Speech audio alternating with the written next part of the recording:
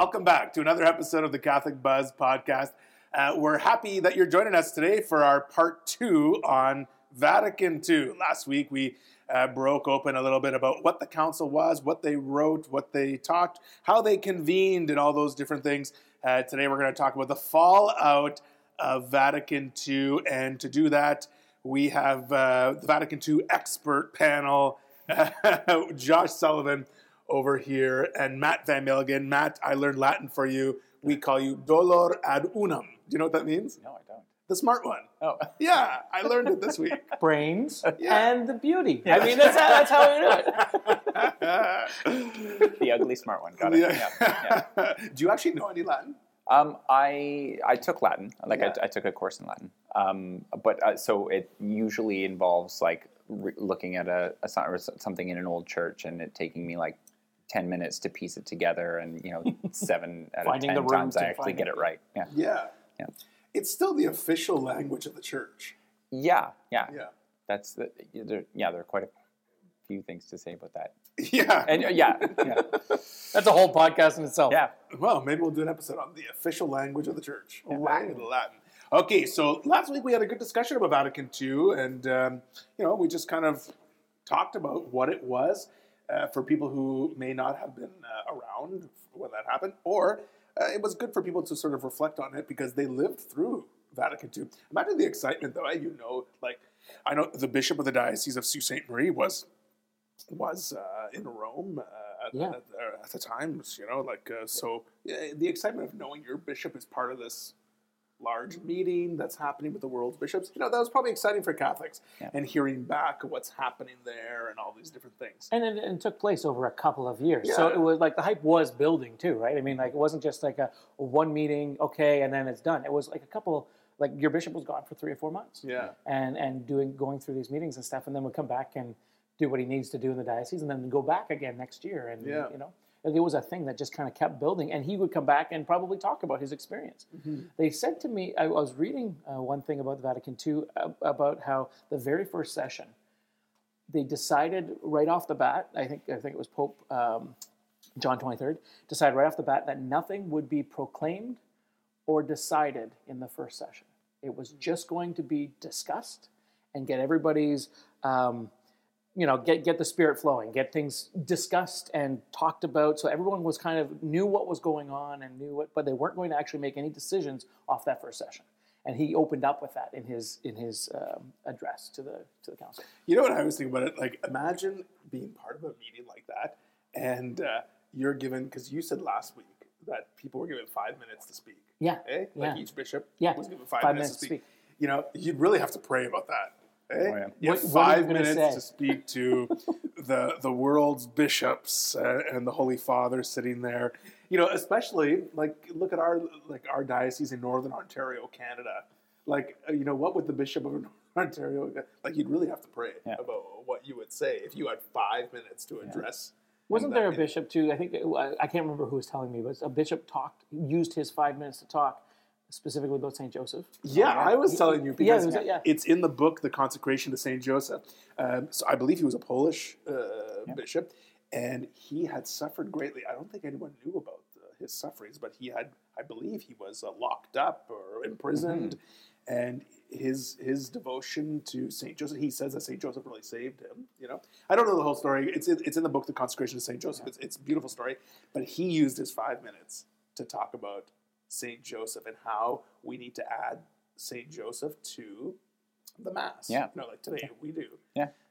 And because of his frail nature, and he was very nervous at public speaking. Yeah. He was maybe stuttering or maybe sweating like I do in public, And the bishops there unkindly thought, who's this guy talking about St. Joseph? And they kind of pushed him aside. But then in the book, The Consecration of St. Joseph, it said that Pope, I believe it was John the 23rd, called that bishop and said, thank you for what you said today. Yeah. And it happened. It was added to one of the Eucharistic the first one. prayers. Yeah. But then progressively it's been added to the others as well. Pope Francis added them to all the Eucharistic prayers, yes, but it started at Vatican II with this, I believe, Polish bishop. Yeah. Which is awesome. Yeah. With that 5 minutes, hey? It did change the world. If we had 5 minutes, gosh, I don't know what we could get through. We couldn't limit ourselves to 5 minutes, I don't think. Okay, we are talking about fallout. So obviously there are objections to Vatican II. We can't deny that some people have objections to what happened at Vatican II. There is a certain legacy that Vatican II has left behind. And then, while people object to the changes from Vatican II, there are people who think there weren't enough changes as well. So there's sort of opinion on all sort of the spectrum, and mostly surrounding the life of the church around liturgy. Mm-hmm. Okay? Yeah.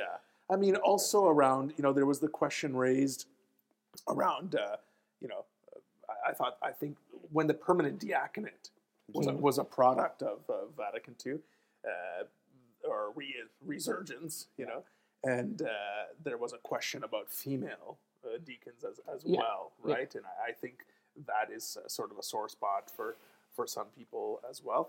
That conversation sort of happened again in the last couple of years. There was no definitive decision made there, No. So, well, I mean, there was decisions made, not on the diaconate, but because the diacon, as you said before, diaconate at one time was transitional. You became a deacon and then you became a priest.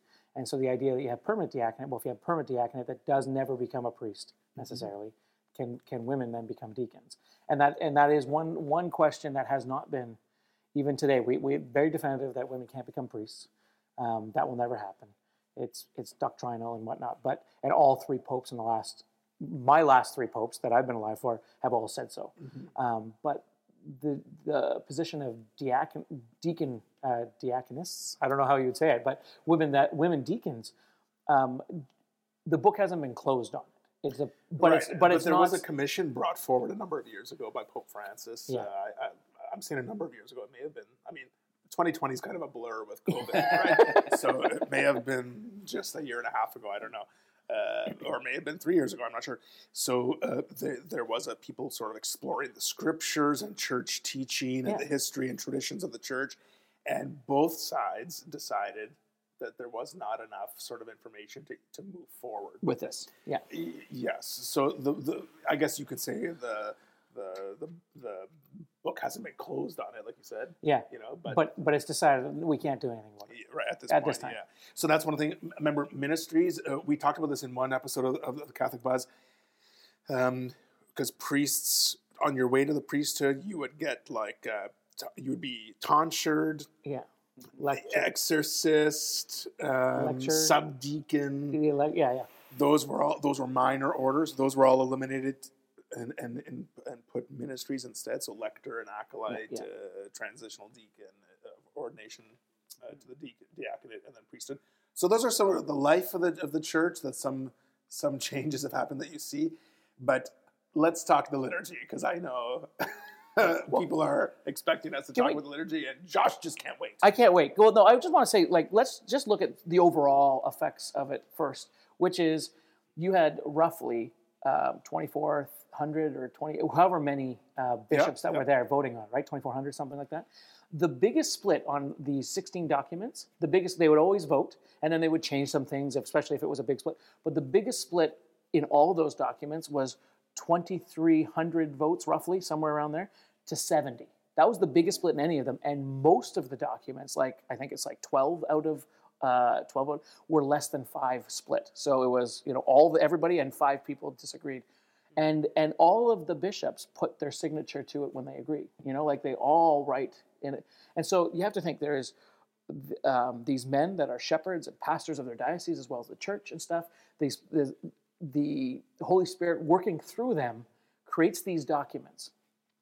And the Holy Spirit really did move, because you can see it in the wording of the documents, especially because we know, and there's history about this, and there's actual history, that there were people thinking that, I think you mentioned it last week, now is the time we can change the church for what we think the church should be. You know what I mean? And so there were groups about it that were meeting at night and where, I mean, it depends on how much you get into the conspiracy of it, but there were people that had agendas, but those agendas didn't come forward in Vatican II. And you can see like what they talked about, they wanted to happen, and what actually happened, those didn't. And even some of the biggest splits that we have off of it from Vatican II, Archbishop Pope Pius. Pius Society. Yeah. He signed the documents. He was in agreement with the wording of the documents at the time. He assigned all the documents in agreement. It was only after that he didn't like the practice that was put into, but he agreed with the wording. You know what I mean? So. Yeah, okay, so let's look. So prior to the changes that came as a result of Vatican II, I'm watching my wording there, right?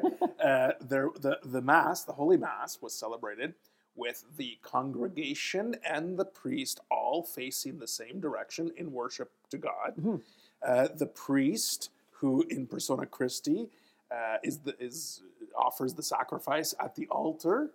The less scripture was read, and like we said last week, a homily wasn't required except on a solemnity.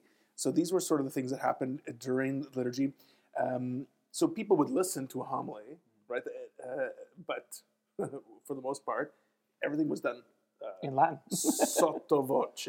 Is what they say, in a low voice is what they say. So you can't hear what's said, right? Yeah. That's why the bells, when you hear bing, bing, bing, bing, then you know what's going on. You know that the consecration has taken place. The host, the bread has changed into the body of Jesus, and so that's sort of what the Eucharist, what celebration of the Mass looked like. Now we're more familiar with our celebration of the Eucharist, so we don't have to explain that, I guess.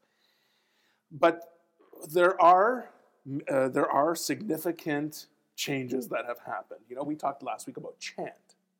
Mm-hmm. You know, and now it's, you know, all I'm saying, I guess, is what I'm trying to say is you can understand some people's disappointment with the change. 100%. And the interpretation of the change, right? Yes. And the way you would take it. Change in general is hard for people. Yes. Now, I am a big fan, personally, of always reminding myself that the Holy Mass is what it says it is, holy. Yeah. It's the sacrifice of the Mass. Jesus is present on our altar. The Word is proclaimed. Jesus is present in the Word. He's present in the priest. He's present in the Eucharist. He's present in the people. It's a holy celebration that should be different from everything else outside of the church building. Agreed. Right?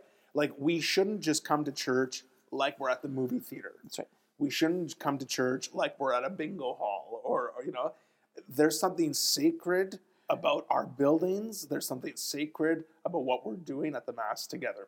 So, that being said, that still happens, you know, in our celebration of the Mass today. What I'm not surprised is that people thought that the sacredness of the Mass was being butchered, if you will, right? Because all of a sudden, they've moved furniture around the altar. They went from singing chants, or to chanting, I guess, to playing sort of the banjo to be more dramatic. You know, and all these different sorts of things. I mean, you hear stories of liturgical dancing and even the clown mass. That's a real thing. Like, is that a real thing? Yeah, it's a real thing. They actually got, and you do hear these stories. Like there was real fallout of Vatican II. Yes. And for the reason we said kind of last episode, that because the way that these documents are composed, it's in the form of general norms. They don't give direct prescriptions. They don't say, okay, you're not allowed to use Latin anymore.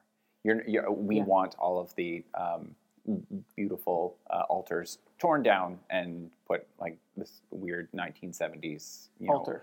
Altar, like just like modern architecture, kind of those kinds of things. Clown masses. You have these kind of extreme examples of people, and again, like you said, probably with a bit of an ideological agenda to try and push the envelope, try and, you know, have this kind of avant-garde approach to liturgy and church, and push things too far, and really there were kind of, I would say, clear misinterpretations of the spirit of the council. But I would also say that those are extreme examples, and those aren't representative of what the new order of the Mass. Yes. I think one of the ones that gets me the most, actually. So when I'm doing a lot of research, I heard a lot from both sides. I went both on, let's say, a left side, a more progressive side, and the ideas that they were trying to push forward. Everything from women priests to masses as more entertainment. And I think that's what the difference that you were talking about before was. Mass is not entertainment. Mm-hmm. Mass is a spiritual exercise. It is a spiritual gift to us for food. It's spiritual food for us. And so if we approach Mass as spiritual food, as being a spiritual feast, if you will, it's not about entertainment. When you go to a feast, it's not about being entertained. It's about eating. It's about being nourished.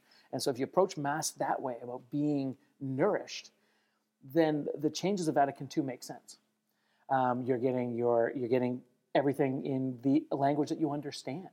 You are being able to see the consecration happen in front of you. You're being able to see the priest whisper, bless, wash his hands, all those things that aren't behind the veil anymore. You know what I mean? Mm-hmm. You're being able to participate in the Mass in a fuller way. But if you look, the wording allowed it to become less about the sacrament of the Mass and more about how to include people in the Mass. And people interpret that as entertainment.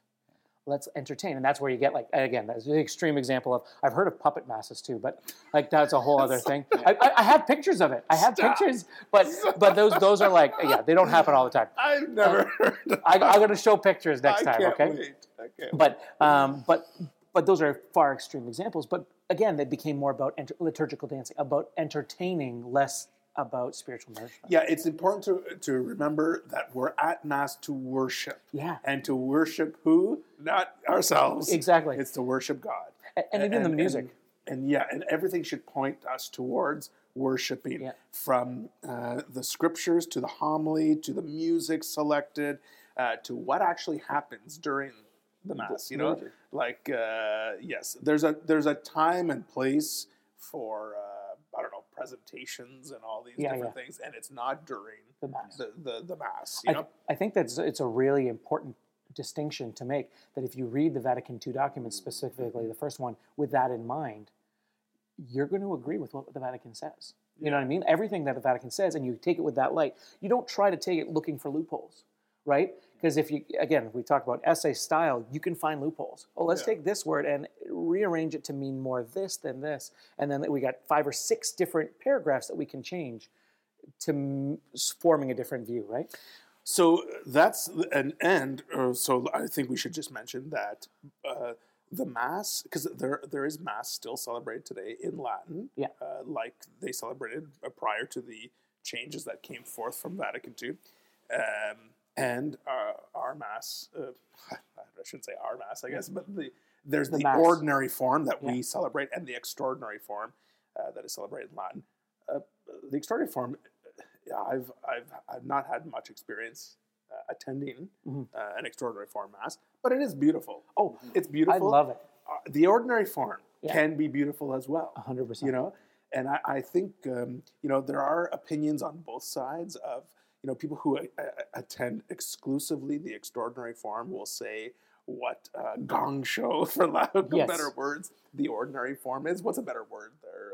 Try and heighten my vocabulary today, Matt. What a clown show. No, I'm kidding. They say, that's so horrible to attend an ordinary form Mass. But on the flip side. And then on the other side, there's people who attend exclusively the ordinary form Mass who say, what are those people doing still going to Mass in Latin? They're crazy. Flipped around. They're not even going to face the people. I think there has to be charity on both sides. We're celebrating the Eucharist together. We're present during the sacrifice, and I'm just happy that people are at Mass. Yeah. Whether you're at the extraordinary form Mass or the ordinary form Mass, there's beauty in both of them, and I think we have to be charitable with one another. I think the people that have complaints. So we talked about like the left, who kind of take the wording, skew it a little bit to their own purpose. At the same time, you have what would be considered more the extreme right, I would say, that take it Vatican II but don't take the wording of Vatican II, more take what they see as a result of Vatican II and complain about it from there. And so then they see things. And there is one thing that comes to mind that I do agree with, not that I agree with, but I see as a result. And this is one of the, like, there's a lot of different things, but it's talking about extraordinary Eucharistic ministers. When you took, this is my one thing that makes sense to me, but then try to find it in the Vatican II documents. I couldn't find it yet, but that doesn't mean that I won't. But talking about taking it at one time before Vatican II, the priest's hands were holy hands that transubstantiation, consecration, God used his hands, right, to bless and to do all that things. And they were a priest's hands were the only hands allowed to touch the Eucharist. So even the altar servers and stuff had the little pans and all that stuff to make sure that if the Eucharist fell. When we brought that into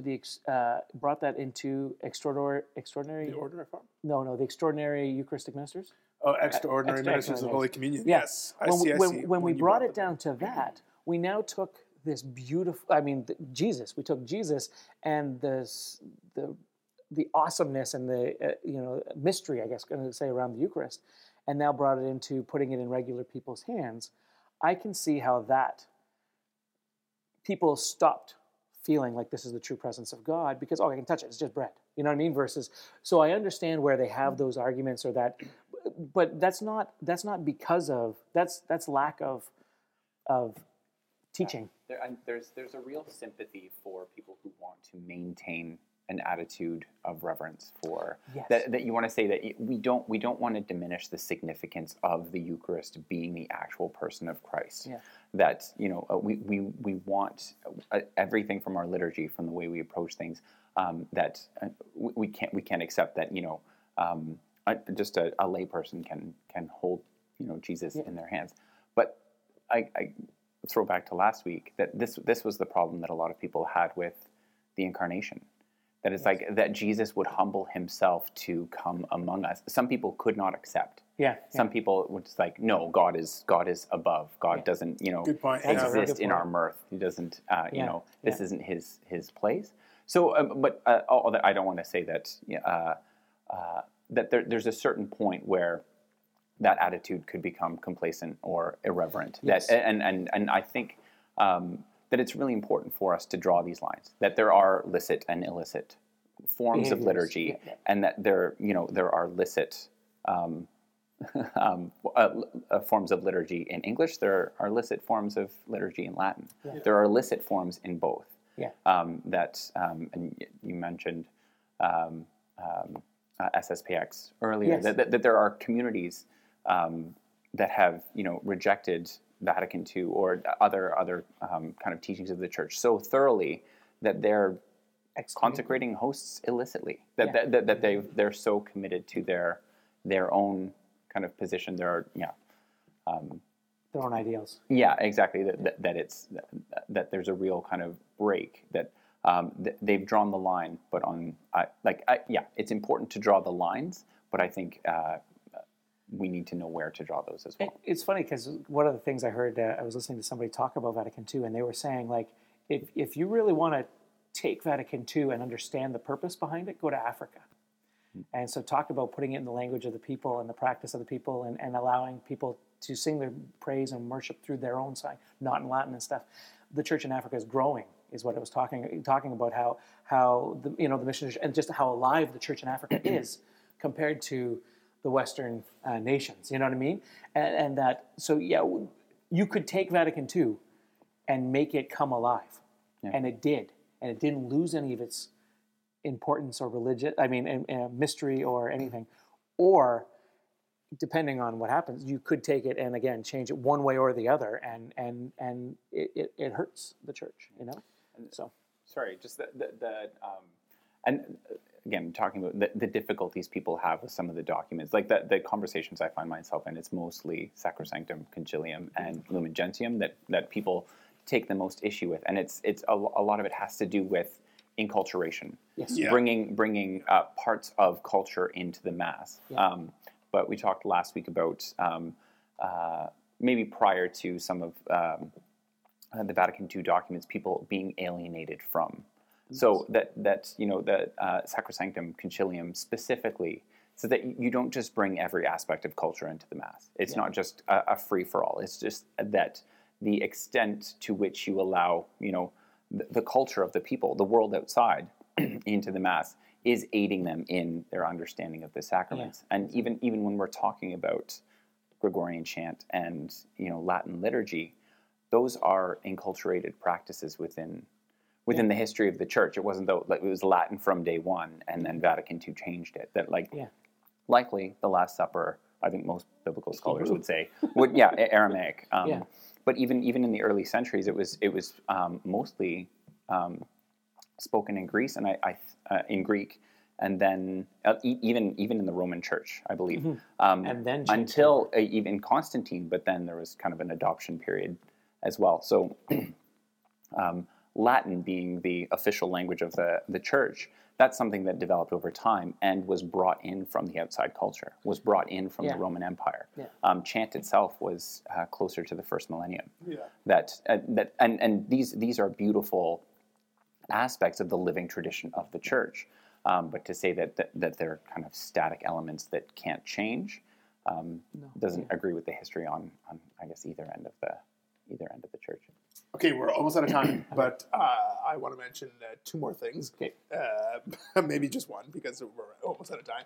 But there are people who think that because of the changes at Vatican II is why you've seen a decline in the practice of faith, in the understanding of faith, in the reverence shown towards the sacrament, in participation in the life of the Church. What would we say to that? Is there any truth to that? I mean, I think it's actually it's part of the change, and the part of the change that was the problem was exactly the reason Vatican II had to happen, was that people didn't understand what was going on, didn't have quite a fuller understanding of what's going on, and then to explain it, we didn't do a great job from the 60s to now. I mean, it's taken us 50 years, 60 years to start to still change how it's taught, how it's believed. Like, if you go into a church and just say, okay, this person right here, they're the be-all, end-all, they're going to consecrate the Eucharist, like it's a mystery, and taking that away. But now that we can hold it, now that we can actually understand, wrap our minds around it, people like to give answers sometimes that don't have answers. People like to, and so because of that, it deteriorates from the awesomeness and the holiness of the Eucharist or the Church and the sacraments. If you actually go into, if you're solely seeking truth and you go into what the Church teaches, it's amazing. And like if we all believed as holy as we should or as we could the true presence of the Eucharist, how much different would Mass be? How much fuller would Mass be? How much, like, you wouldn't let your kids would be at Mass because this is a miracle happening in front. Like, you know what I mean? There would be a longing or something different in our hearts, I think, if the whole congregation of the Church felt the same way. I think the majority, or not even a majority because I know the statistics, but a big part of the Church that go on Sunday do feel that. But there are we've grown through this period of 50 or 60 years where it's slowly the Church has readjusted its understanding to people like, no, I'm going to choose what I believe now because I can read it up. And they're either just too lazy or just don't do it. Yeah, and we spoke really quickly last week about just kind of the historical situation that the council was a part of. That these, like the trajectories of kind of modernism and atheism, and these forces were already kind of at work in culture. And again, like people would say that, because the council happened and then these declines happened, the council was maybe the cause for that. That it's you have these declines, or you have these, and we're actually on an upturn, but in Protestant denominations, in other kind of faith communities that didn't have the Second Vatican Council, so it's hard to attribute those declines to the council itself. But I think in terms of actually doing kind of factor analysis on why this is happening, Archbishop Charles Chaput has I believe he spent his summers as a kid in Quebec, and so he witnessed kind of the decline in like the popularity of Catholicism in Quebec, just from kind of a demographic point of view. That when he was a kid in the 60s, 70s, that everybody went to mass. Everybody, Catholicism was a huge part of the culture. Everyone was catechized. Everyone had kind of the expected structure that supported a Catholic life. But because of the forces, the cultural forces at work, that led to a steady decline. And his experience, becoming a priest, becoming a bishop, becoming his recognition of the symptom that's causing that's the cause of this decline, is that even though they were properly catechized, they weren't properly evangelized. Yes. That it's so we need to have both. We need to have an understanding of the church, of what the church teaches. We need to be able to have discussions about the licitude of different liturgical forms, but that's not enough. Mm-hmm. We need to encounter Christ in the sacraments. And we need to understand what all of our discussions about liturgy and about the church in general are about. I think sometimes we're so preoccupied with all that other stuff that you were mentioning that we fail to encounter Jesus, and that's really what is going to enlighten our life and bring us to salvation. It's cool you say that, only because one of the stats that prove it is the enrollment in the seminary before Vatican II had actually dropped out already. And that was part of the reason actually that the Pope was looking at those stats. I mean, this is story and legend, but looking at some of those stats, and for 5 years before that, it had dropped significantly. And that was why we need to bring this into it, to re-evangelize or reintroduce the love of Jesus into people's hearts. Yeah, and we have to remember too that there are some people that look at the church with sort of rose-colored glasses prior to Vatican II, right? Mm-hmm. I mean, it wasn't a perfect church or a perfect world then. It's not a perfect church or a perfect world today, right? There's some challenges that come with the history. 100%. Some people argue that if we only went back, things would be better. If we put our own personal revelation or how we're supposed to interpret God's plan for the church, if I say this is how the Catholic Church of the whole entire world should do it, over top of an ecumenical council with 2,800 bishops who were praying for 4 years about the direction of the church. If I'm doing that, then I am no better than some other people that might have just decided to walk away from the church on their own. It's an ecumenical council. It's like what we talked about before last week. It was one of the highest forms of decision making in our church, and it's not taken lightly. And most, if not the majority, 98% or something of the people involved in this council, or I think it was 99% on all documents, voted in favor of every single document that came out of there. And I'm going to put my own determination, my own private revelation that God has said that this is, you know what I mean? How much do I got to think of myself to do that? You know what I mean? No, I trust in Mother Church. I trust in the fact that God is in control, the Holy Spirit's in control of these people and that made these decisions. And I'm going to trust. I might not understand it.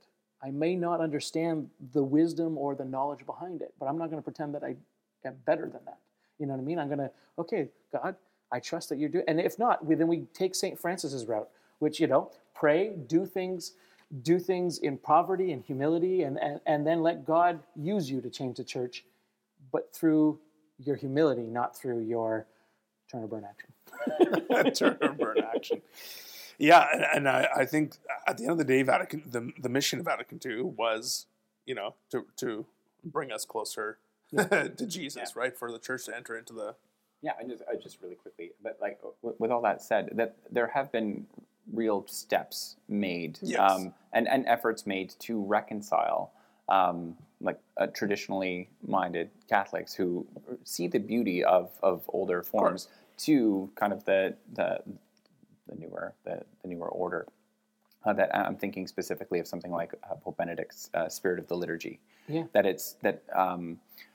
there are communities who are taking music seriously, that are taking liturgy seriously, that are using mass parts in Latin and in the vernacular interchangeably, so people know what they're saying when they're speaking Latin. So that there is beauty in the mass, and there are communities, and even here we've tried to incorporate that, and it's really great to see people taking liturgy seriously, whether they're traditional or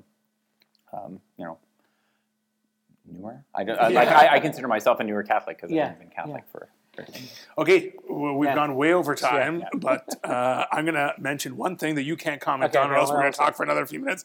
But what a shame for me after Vatican II, like things I look back on, are beautiful churches in Canada that were just whitewashed. They painted over all the murals. Was that because? And they took down, well, it was part of the liturgical restructuring and the moving the furniture around the sanctuary and trying to be modern. But it's a shame to think that some churches behind that white plaster have beautiful icons or depictions of the apostles or the saints or whatever, right? But nonetheless, maybe lesson learned. I love walking into a church with the old altar, like the high altar at the back, like just looking at that all throughout Mass sometimes. It's beautiful to see, really yeah. is. Okay, we did 2 parts on Vatican II, and probably lots of fallout from this conversation will continue to occur. So thanks for having this conversation. If you want to send a question or a comment to us, send it to the Catholic Buzz Podcast at gmail.com, and we will continue to answer your questions and discuss all the different things that come our way when we're talking about the Catholic faith. My name is Father Daniele, and for Josh Sullivan, Matt Van Milligan, thank you for watching today or listening wherever you are watching or listening, and we'll see you next time on the Catholic Buzz.